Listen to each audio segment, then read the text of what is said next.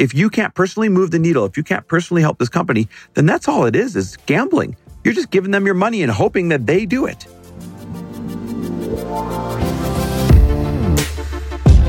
Welcome, everybody. This is For the Love of Money, where we are making you unapologetic about your pursuit of success by sharing the tools, tips, and stories of those who have already made it.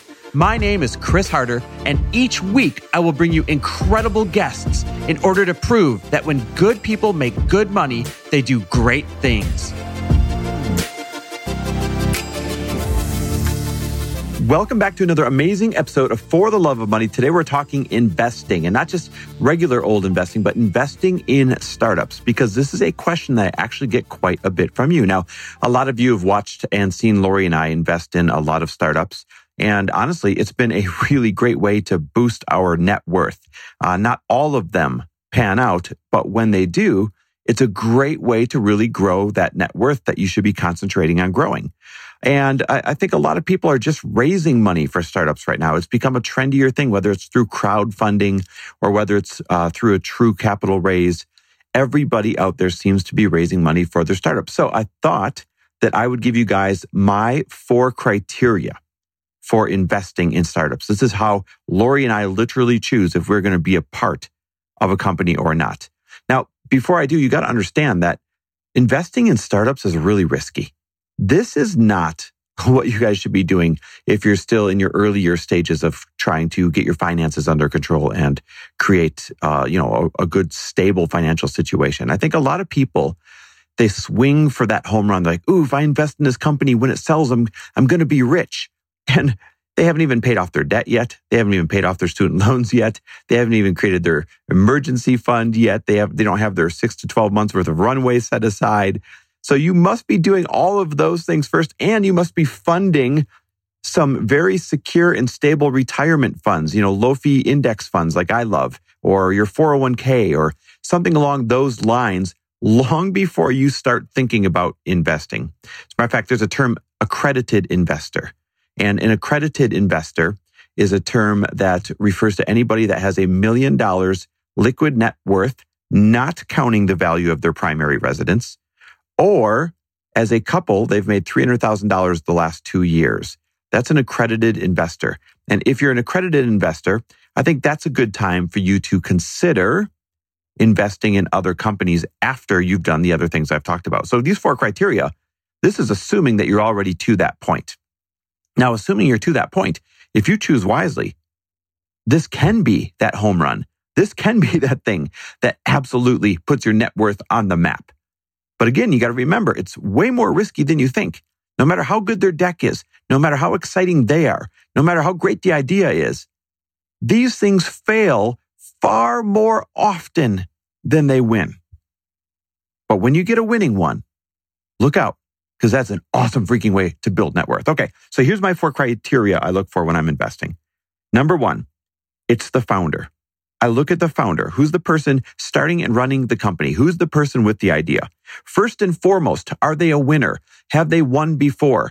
Have they built a company and sold it before? Have they run a team before? Have they brought a product to market successfully before? And not once, but have they done it a couple of times? I don't care how good the idea is. And this is where a lot of people get stuck. They'll hear a shiny idea like, oh my God, this is the best invention ever. That's the best company idea ever. And that's what they get attached to.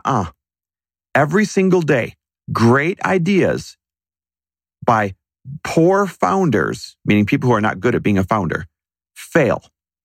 But the inverse is true. Every single day, mediocre ideas by great founders succeed. So that's why the founder, first and foremost, do they have a track record of winning? Are they likely able to win again and take this thing to the finish line? That's my criteria number 1. If that's not there, I don't care how good the idea is, it's off the table. Criteria number 2, is the idea or the new business disruptive, meaning it's going to create some awesome change that people are going to talk about, but at the same time, not creating a brand new category. Now, this might sound funny. I know you guys have heard of blue oceans, which is a brand new category and there's less competition and all that. But the number 1 reason that businesses will fail in the beginning is because they're not just trying to bring a new product to market. They are trying to create the market at the same time, literally retrain the way people might buy or shop or what they're looking for, or literally change the semantics coming out of people's mouths. Creating a category, an industry is so impossible, so capital intensive. It takes so much time that I'm not saying they can't do it, but it's not where you should be putting your money as an investor. Instead, is that idea really disruptive? Is it really awesome? Is it brilliant? Is it a great product in an existing category that already has momentum? For example, Lori, my wife, she is launching a new alcoholic seltzer, and it's disruptive because it has a different alcohol base than all the other ones, a different taste than all the other ones, some other different proprietary information than the other ones. But it's in a category that has tons of momentum. The seltzer category is doubling year after year after year after year. That's the sweet spot that you're looking for. Now, number 3 is, what is their path to an exit? An exit means they can sell the company. Are they well capitalized? Will it be easy for them to get more money to create more runway if they need to? Do they have a lot of wealthy investors on board that can open up their pocketbooks again? Do they have a network that is guaranteed to invest in them if they need more money in a second, third, fourth, fifth round to bring this thing to the finish line? Or are they just scraping up just enough money to get this thing to market? And everyone's excited because it's a good idea, but they're not going to have the runway to see this thing through to the end, no matter how talented they are. Start to see how these build on each other, by the way. If you don't have the right founder, it's dead right there. But if you have the right founder and it's not the right product, it's dead right there. But if you have the right founder and the right product, but they don't have a good path to an exit, and if it's not well capitalized, then it's dead right there. But if you have those 3, then you got to look for number 4. And this one is so important. Number 4 is this. Can I personally move the needle for this new company? Like, is there something I can do? My expertise, my experience, my skill set, my audience, my network. Can I personally move the needle and be a part of this company's success? This is crucial because the first 3 will get you excited, but this is the one that actually helps you be in control. This is the one that actually will help you take this from gambling to actually making a smart investment. And yes, that's right. If you can't personally move the needle, if you can't personally help this company, then that's all it is gambling. You're just giving them your money and hoping that they do it. So those are the 4 criteria that I look for when I'm investing. It's the 4 criteria I hope that you're looking for when you're investing. Number 1, bet on the founder first and foremost. Number 2, is the idea disruptive, but not creating a brand new category? Number 3, do they have a well-capitalized, well-planned out path to an exit? Because that's where you get your money back, by the way. You never get to take your money out of a company till they sell it or till they go public.